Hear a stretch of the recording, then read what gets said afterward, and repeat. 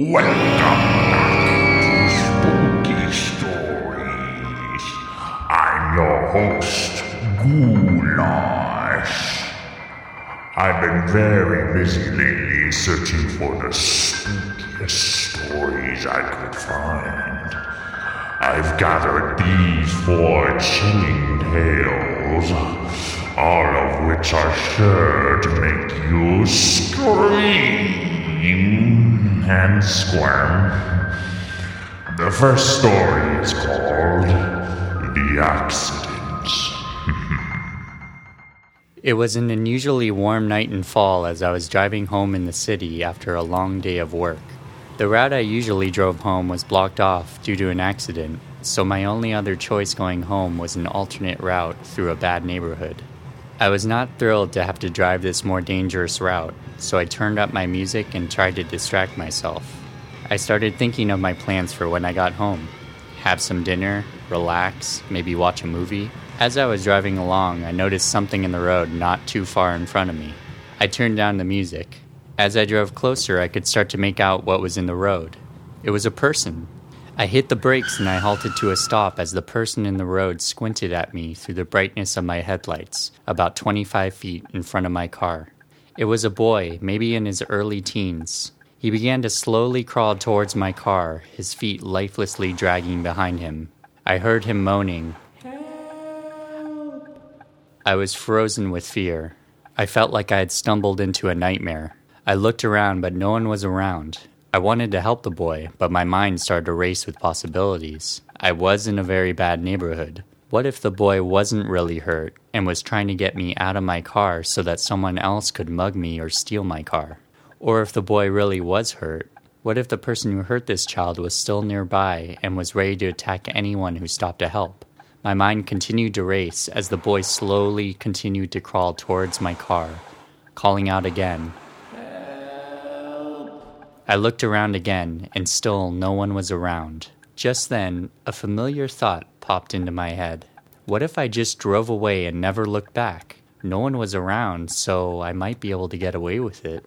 However, my thoughts were interrupted by an even more desperate sounding. The boy continued to crawl closer and closer to me. I knew I had to do something. With slight apprehension, I turned off the engine, took a deep breath, and got out of the car to help the boy.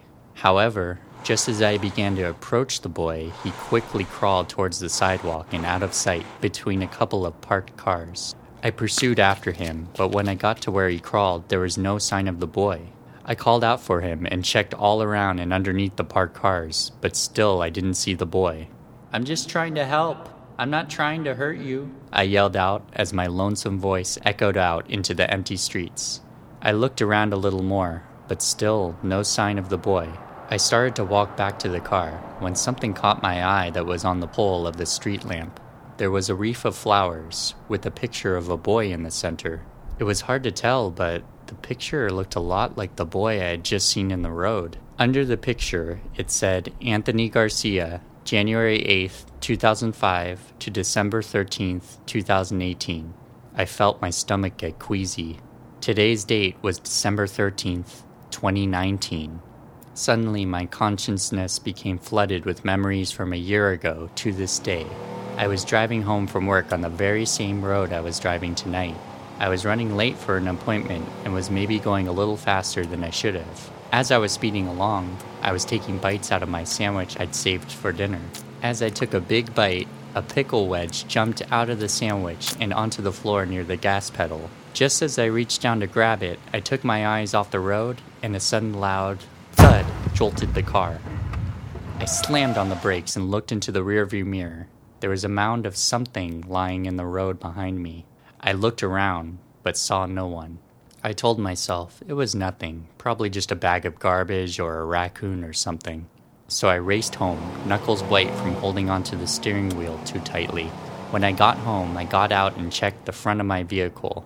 There was a small dent with a little red smudge in the center of the dent. Okay, so I hit an animal. Big deal. It happens all the time. The poor creatures don't know any better. I wiped off the smudge of blood on the front of my car and threw out the rag, but I continued to shake. So I stopped took a deep breath, and told myself, it was just an animal. There's nothing to worry about. It's best to just forget this ever happened. So I did my best to forget about that night, and it seemed to work. Until now, that is.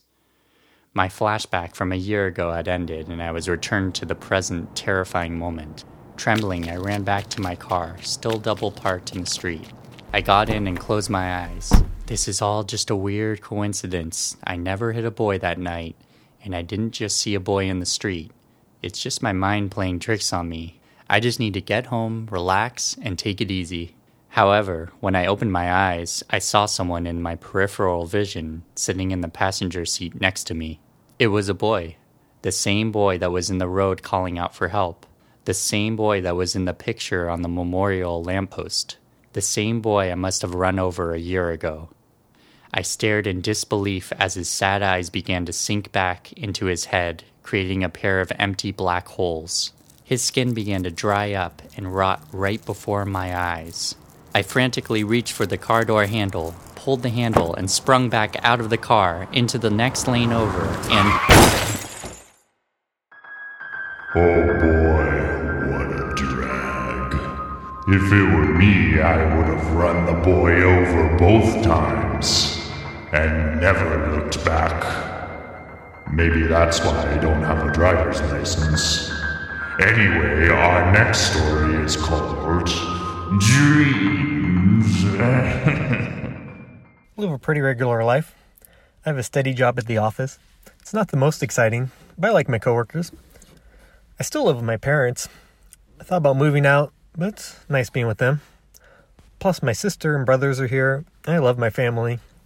Really, the only bad thing about my life is at night. I've had vivid, recurring nightmares for as long as I can remember. It was getting late now, and I always build up a sense of dread at this time of day, knowing I'll soon be returning to my nightly sentence in hell. As I brush my teeth, I tried not to think about that, and think about the report I need to type up at work tomorrow. I hopped into bed and reluctantly closed my eyes. Here we go again. I woke in the familiar cell, restrained to the bed, staring up at the black ceiling. I already knew why it's black, and why it's pulsating. One by one, little spiders lowered down on their silk strings, dropping down to land on me. They were tiny, like the size of a pinhead, but as they lowered, they grew rapidly. These horrible creatures expanded to the size of a dog, approaching my head with all their arms outstretched. I closed my eyes and braced myself for the impending bites. "Good morning, patient 13. It was the nurse. Every morning in my dream, she comes in and forces me to drink this awful medicine as an overwhelming artificial flavor of pickle juice. She then released me from the restraints, and I'm free to wander around the asylum. Every day I do wander around, but I always regret it. Today I make my way out into the hall. The shadows don't ever seem to obey the laws of physics, but instead they shift around and move continuously. The security guards hide in these shadows. Sometimes it seems like the guards are shadows themselves. I walk nervously past these dancing shadows when suddenly I am caught." "Did you take your medicine this morning, 13? The guard asked. Outside of this nightmare hellhole, I can hold my own pretty well. But in here I just submit and take my beating, because there's nothing I can do. The guard raised his club over me, and suddenly he burst into flames, as they tend to do. His flailing, fiery arms came wailing down on me with impossible speed. I felt a rib crack as I started gushing out sweat from the intense heat of the flame. Suddenly, the guard vanished back into the shadow where he came from. Finally make my way into the common area. Sometimes I'll see familiar faces, but usually it's a new cast of nutjobs every dream. As a result, I generally keep to myself. At supper time, we all head to the cafeteria. Another plentiful pickle platter. We have mashed pickles with the coagulated pickle gravy, along with pickles on the side, all washed down with a stale cup of pickle juice. I know these pickles aren't kept in jars, but rather massive storage tanks deep below the building. I start to wonder how long they've been down there, and where the hell they came from, and what else might be growing in them. But then I remember, this is my nightmare, and this is my brain's fault for those damn pickles. After gagging down all those pickles, I quickly make my way back to my cell. I'm always so excited to hop into bed and wake up back in my real life. I wake up in my real, warm, comfy bed and then I hop out and get ready for work. In the mornings, I'm so grateful to be back in reality that I don't even think about the dreams. Should probably get checked by a doctor, but not right now. At work, I type away like a productive worker bee. The work isn't particularly rewarding, but I do get a sense of satisfaction by pressing all those buttons. As the day drew to an end, I started dreading the night. I hope there won't be spiders again. I really hope there won't be slugs again. Sometimes the slugs ooze their way up from the pickle tanks. Slow yet steady, they glide all the way up and into my cell. When I am still restrained, they have free rein to climb all over me and engulf me in their slime. One time they even started to slither down my throat. Then they all burst into flames, like their ooze was actually napalm. I was burning from the inside out, and even though it's a dream, the pain was real. I drift off to sleep and hope for the best. I open my eyes, but there was a guard standing directly over me. Get up there, Ting. Let's move it. The guard preemptively ignited himself and started whacking me with the flaming stick to get me to hurry. I scrambled up and proceeded down the hall as the guard prodded me along. He gave me one more firm crack to the back of the head, and I tumble into the procedure room. The doc will take it from here, the guard said as he slammed the door shut, leaving me on the dark, cold floor. I felt a little woozy, so I let myself close my eyes. When I awoke, I was back in my cell, this time with 2 doctors and multiple nurses all looking at me. "Oh, good. Patient 13 is up," one doctor said. "You are probably feeling a mild headache right now. You underwent a minimally invasive operation, and it appears to be very successful. After we remove the troublesome lobes, your hallucinations should finally go away." "Wait, troublesome lobes? Lobes of what? My headache isn't mild, it's excruciating," I told them. "Certain lobes of your brain were overreacting, and they had to be removed. Your mild headaches could subside, eventually, we hope. But we are sure that it is worth it for regaining clarity in your daily life. The only other mild side effect is that by eliminating your hallucinations, it will also prevent you from having dreams." "My dreams? Well then what the hell am I doing here?" "Patient 13, this is not a dream. This is reality, I can assure you. We know that you have suffered tremendously from your hallucinations, brought on by the trauma of losing your family in the fire at the pickle factory so many years ago.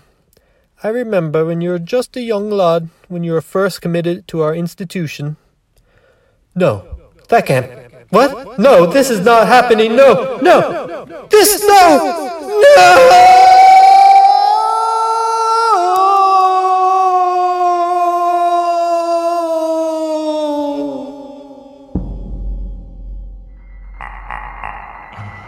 Sometimes I wonder if all of this isn't actually real. That it's all just a dream. But then I come back to reality and realize that I'm a ghoul who feasts on dead bodies for fun. It's actually a pretty nice life. Or afterlife. Anywho, next story is called The Rocks. A while back, I used to go on a lot of solo camping trips up north. Most of the trips I took were either to national parks or resorts, and I'd usually try to go places where I wouldn't run into too many people. I had a lot of fun doing it until I took this one trip I'll never forget. It was around November, and I had decided to drive up the west coast to camp along the ocean. The landscape is pretty neat up there, and if you drive far enough north, you could get to some pretty desolate areas. So I took off work in the middle of the week and headed out early in the morning. For most of the trip, things were going as planned. It was nearly winter, so it was cold and there was a lot of overcast, but there wasn't any rain expected. I drove for a while, every now and then stopping to take pictures or just rest a bit. Earlier on, the road was a bit busy, but toward the end of the day, I began getting so far north and away from any major town that there wasn't many people around, which was really what I wanted from the trip. I had probably driven for nearly 5 hours before I decided I should start looking for places to camp. I had seen a few places here and there, but nothing I was really interested in. I usually got pretty picky when it came to my camping spots, and it didn't help that the ocean side was mostly rocky at this point. But eventually I found this road that cut off from the main highway and went down toward the ocean. I wasn't sure if it would lead anywhere, but I decided to take it, and it actually led to some pretty decent beaches next to some cliffs. It wasn't anything great, but at this point, it was too late for me to keep looking, and the wind seemed to ease up in this area, so I decided to stay there for the night. I set up my tent and got some things ready to cook. I had some time before sunset, so I figured I'd walk down the beach a little toward the cliffs to see if there was anything interesting. I walked for a bit, and eventually I went up and over this hill that let me see down to the base of the cliffs. At first it didn't look like there was much to see, but eventually I noticed what looked like a group of people standing on a small beach at the cliff's base. The figures were dark and hard to make out, but they seemed to just be standing there, either looking out at the ocean or something along the beach. I hadn't seen any cars or people for miles, so this was a surprise to me. I decided to walk down to see who they were or what they were looking at. As I got closer, I began to realize that they weren't people. They were these rocks, or sculptures. There had to be a dozen of them, all standing about 5 meters away from each other. I finally got down to them, and up close they didn't seem to resemble people at all. They were just kind of these cylindric rocks sticking out of the beach, some of them taller than me. They were different than the rocks and cliffs around them, kind of this dark gray, almost metallic color. Some of them leaned a bit to one side, but most of them stood up straight. I remember walking between them felt strange. I mean, they were just rocks, but there was something different about them. Maybe it was just their shape, but at times I felt like I wasn't alone. Like the feeling you get when you're in a group of people that you don't know. Whenever I would focus on one, it felt like the others behind me were watching what I was doing. At one point, I reached out to touch one to try and see what they were made of. It definitely felt like stone and didn't have any sand on it. I wanted to see how they stayed up, so I tried to push it a little to see if it would wobble. I remember when I did this, I heard this sound behind me. It sounded like something cracking. I turned around, but there was nothing there but the rocks. After a while, I finally figured someone must have carved the things out. For whatever reason, they kind of creeped me out, and it was getting late, so I decided to head back to my camp to get some rest. I was tired from the drive, so I set up a fire and decided to get to bed a little early. I couldn't see the rocks from where I was camping, but knew what direction they were in. It was strange. It felt good to be away from them, but I had this uneasy urge to check and see if they were still there. Eventually, I figured I was working myself up. I had never camped along the beach, so thought being out of my element was getting to me. I got a few things ready for the next morning and eventually went to bed in my tent. I don't know what time it was, but at some point that night, something woke me up. It was as if I went from a dead sleep to being fully awake and aware. The kind of awareness you are when you're on edge, you know? Like when something's not right. I sat up for a while, listening to what could have woken me up, but didn't hear anything unusual. I stuck my head outside for a bit, but didn't see anything either. The wind had picked up a lot, and the ocean was now pretty noisy, so I figured it might have been that. So I laid back down. I was almost nodding off again when I heard a small sound outside of my tent.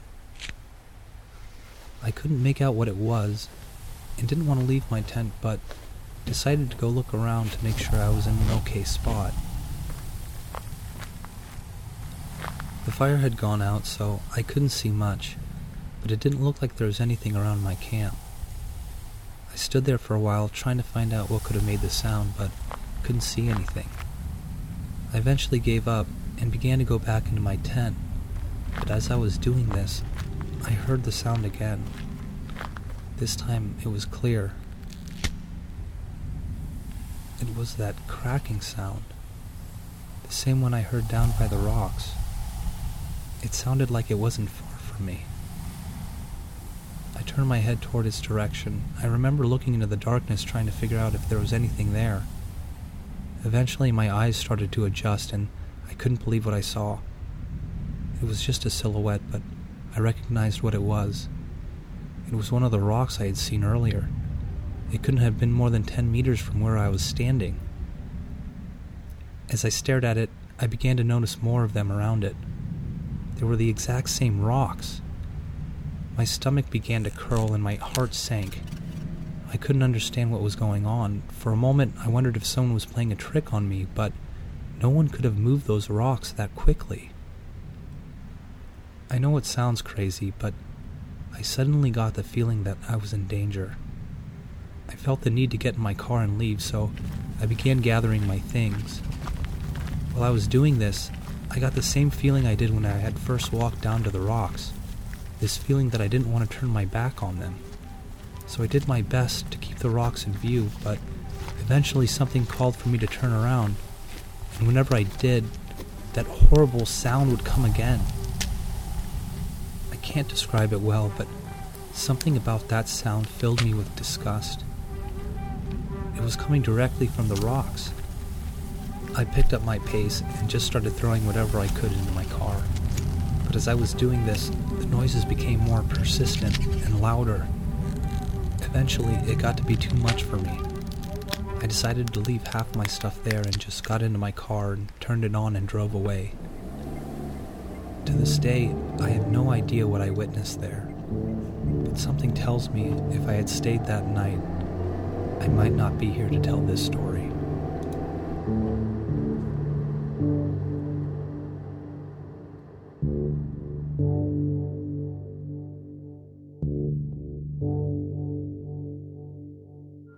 Ooh, that sent chills right down my spine. Actually, I lied. I don't have a spine. I'm a ghoul, remember? Instead of a spine, I just have a long string of goo. It's squishy, but it gets the job done. Our last story is called Nope, Sir. Click. He jumps awake. The blood rushing to his head makes him swoon. He reaches up and presses hard on his head. Fuck. He's out of breath. He tries to find his footing on the cold, tiled floor, but his knees wobble enough to kick him out from underneath, and he slams onto the floor. His clammy hands clap the tiles, and it begins to ping around the room. He pushes himself up off the floor and eventually finds his footing, and is able to balance with enough cognizance in his limbs and how they're supposed to feel with a 210-pound man trying to balance on top of them. The room is a plain, small room. It was a room small enough to fit only about 1.5 twin-size beds, if you're lucky. The walls are bare and white with fluorescent bulbs, and a singular vent in the upper right corner about the size of a big ham sandwich. He was hungry. The sound of his stomach was audible, but it paled in comparison to the cavernous echoes that erupted in his brain. He tries to recall the last time he remembered eating, but it seemed so distant that it felt like years since his last meal. Then he realized that no matter how far he pushes back in his mind, he's finding it really hard to recall anything about himself at all. He can only remember his guacamole recipe and how hard it was to stand up. It must be a head injury, he thought. His first thought was to look down at his clothes and see if he was in a prisoner jumpsuit or a hospital gown. It had to be one of those, he thought. Why would anyone willingly sleep in this room? But he noted nothing out of the ordinary about his jacket. He looked like anyone would. A denim jacket, plaid shirt, jeans. The absence of shoes was most noticeably estranged from the rest of the ensemble. It made it hard to walk on the floor. It made it feel more like an ice rink. While his clothes seemed very regular in appearance, his search through his pockets seemed to come up with a sense of dread that he just wasn't prepared for. His fingertips immediately halted upon entry to each of his own attempts to pry for more information. The fake pockets were stitched shut everywhere on his pants and his jacket. Why does he have fake pockets? If this was a prison, why would they give him clothes that match the outside world? If this was a hospital, was this to assure that he was subjected to familiar surrounding of sorts, giving him a comfortable place to be in? All of these thoughts went through his head in quick succession. He gathers himself and heads to the door and expects the handle to be just as fake as his pockets, but just as locked as it is fake. There's not a single possibility that this door is unlocked. And yet, it is unlocked. The door begins to open right up, and the man's hand snaps back. Was this a trap? He pushes the door open. Beyond the door is a window that shines on him with such intensity that it causes him to reel back into the room with his arms covering his eyes like a vampire. In any other situation, he would have wanted to make the fang-exposing hiss sound. But this was not the time for that. Was that a memory? Does he have a sense of humor? His eyes begin acclimating to the brightness, and he can start to make out the hallway outside. It still seems very bright outside, but at least he can see the hallway on the inside, so he begins to step into it, and quickly looks to his left and right. It's a completely empty hallway. One side is window pane after window pane, letting in the brightness and the outside world. As he approaches the windows, he realizes that it's still too bright outside, and it looks as if it were just snowing with the most intense snowstorm the planet has ever seen. He places his hand on the glass to sense how cold it was, but feels only heat. Intense heat. He pulls back and attempts to shake off the heat. He swears he could see smoke coming off, but maybe that was just from the migraine. Down the hall to the left was a row of other doors, seemingly like his. At the very end of the hall, there was a double door that read, "Do not enter, not an exit." To the right was even more small rooms, and further down at the end was a door that says, "Start." He wasn't sure of where to go. Through looking to his left and right, trying to stomach the courage of what and how and what needs to be done, he noticed two things. First was the fact that the "Do not enter, not an exit" sign would ever so often flicker all but its last word. He immediately found this very odd, as it certainly didn't look like it was electronic, and the words seemed painted directly on the door itself. Migraine. Has to be. Secondly, he noticed that just on the outside of his door was a small plaque that read his name, Jack, 7021-Alpha. Okay, he thought, good to know my name, good name, classic name, maybe overused. Jack decides to break the rules and go for the "not an exit," but is immediately stopped in his tracks 2 steps in. He noticed that a lot of these doors are open or closed. It actually worried him, as he was expecting someone else to break out and possibly hurt him, but at this point, he didn't care about that. After realizing he had a name, it's also within reason that he should also check out what other people's names are, and was shocked to find that everyone else was named Jack. What looked like 24 rooms in total, all of them had the name Jack under it, with a different number underneath. He began quickly walking toward the door, making sure to stick tightly to the wall of windows as he peered inside all the empty rooms and quickly hurried past the closed ones. He understands that if he woke up the way he did, and he saw some random guy outside his door just a few minutes ago, he would have attacked them without question. So why wouldn't anyone else? As he reached the door, he began to hustle a little quicker, until he stopped dead in his tracks. Squeak. Beside the fact that there is a person in the last room, Jack was also alerted by the squeak his shoes made when he stopped on the tiled surface. When did I get shoes? He thought. The squeak also caused the man inside the room to clamber over his bed and turtled into the corner of the room facing next to the wall. Jack noticed that the room is actually not lit by the fluorescents and is entirely lit by the sun pouring in from the windows, and yet it's still very dark and everything is obscured. He sees that this man is just as lost as he is. His or-flight instincts were kicking up a lot of dirt as he held them back. He fought the temptation and fought with his feet to take a step forward toward consolation. Hey, are you all right? He begins, but is interrupted. What was that? Look, I'm not a bad guy. I want to help you. The man in the corner kept saying something under his breath, with a slight off-putting cadence. Jack couldn't figure out what it was that compelled him, but he truly did want to help, so he took a look at the man's name. Jack 147P Alpha. I don't know what these numbers and letters are, he thought. What are you saying? Jack? Why do you keep saying nope, sir, to me? I am not a sir. You don't have to call me that. Nope, sir, nope, sir, nope, sir, nope, sir, nope, sir, nope, sir, nope, sir. The man said slightly louder, but still in hushed tones. Nope, sir, nope, sir, nope, sir, nope, sir, nope, sir, nope, sir, nope, sir. Stop saying that, please, Jack said. Let's get out of here. I'll help you. Nope, sir, nope, sir, nope, sir. You know what? Jack asks, hands up. Fuck this. Jack walks towards the door and busts it open. Blood. Everywhere, blood and bodies and the stuff inside bodies. His eyes widen in the dark, pitch-black room, but the important carnage is ever so slightly lit up to where you know what you're looking at. The bodies all seemed to be men, and of nearly the same body type and build.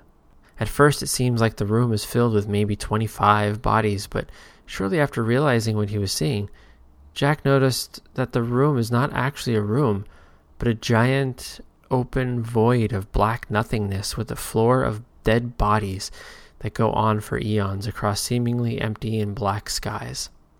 Off in the distance, a flicker of light illuminates a section of people that is miles and miles from where Jack currently stands. Billions and billions of dead bodies. Hell. I'm in hell, Jack said as he began to retreat back into the hallway. This is fucking hell. What did I ever do to end up in fucking hell? This isn't hell. Nope, sir. Nope, sir. Nope, sir. This isn't hell. Nope, sir. Nope, sir. Nope, sir. Not explicitly, anyway. Nope, sir. Nope, sir. The man in the corner still faces the wall. The others just got out and walked on out, but I was stuck with this stupid fucking headache and decided to go the other fucking way. He begins to stand up. Nope, sir. Nope, sir. Nope, sir. Nope, sir. Nope, sir. Nope, sir. His tone shifted completely from unhinged to prepared. Nope, sir. Nope, sir. I just had to go the fucking wrong way. The man steps forward from the shadows and reveals a man that looks familiar to Jack until it hits him when he understands that if he at all remembered what he looked like, that this man now standing in front of him was an exact copy of himself. Looks like looking into the fucking mirror, huh? The man says as Jack begins to run towards Start, only his shoes slip in the blood he unknowingly brought in with him. His face lands awkwardly, but just enough to give him a second look back into the room with the corpses piled high. Without question, he realized that every single body in that room is a copy of a copy of a copy of Jack. The man now looming over Jack says, Nope, sir, a fucking mirror. Jack scrambles to his feet and runs toward the Start door. Before bursting through, he checked to see if he was being chased. He wasn't. Apprehensively, he turns around and opens the door and walks in. The room is just as large as the body room, only a giant glass wall stands about 100 feet in front of him, with a black void spanning miles and miles beyond that. There's an incredible silence. He starts to notice that his head has stopped pounding, and his sore interiors and exteriors are all but healed and corrected themselves. He's never felt better. He's also never felt. Where did this gun come from? The darkness in the room shifted suddenly and quickly to a bright shine of bright orange. Vampire arm shield up and ready, Jack adjusts his eyes to take a look at the source of light. Nope, sir. Only it wasn't Nope, sir, Nopesir. As Jack now stands in front of a bright sign that reads NWAPSER in reverse. Nwop, sir. Nwop, sir. Click. Speaking of respawning, I was playing this video game last night where my character kept dying and respawning over and over and over again. There's no punchline there, I just like playing video games. Well, that's it for this round of spooky stories. Until next time, my fellow ghouls.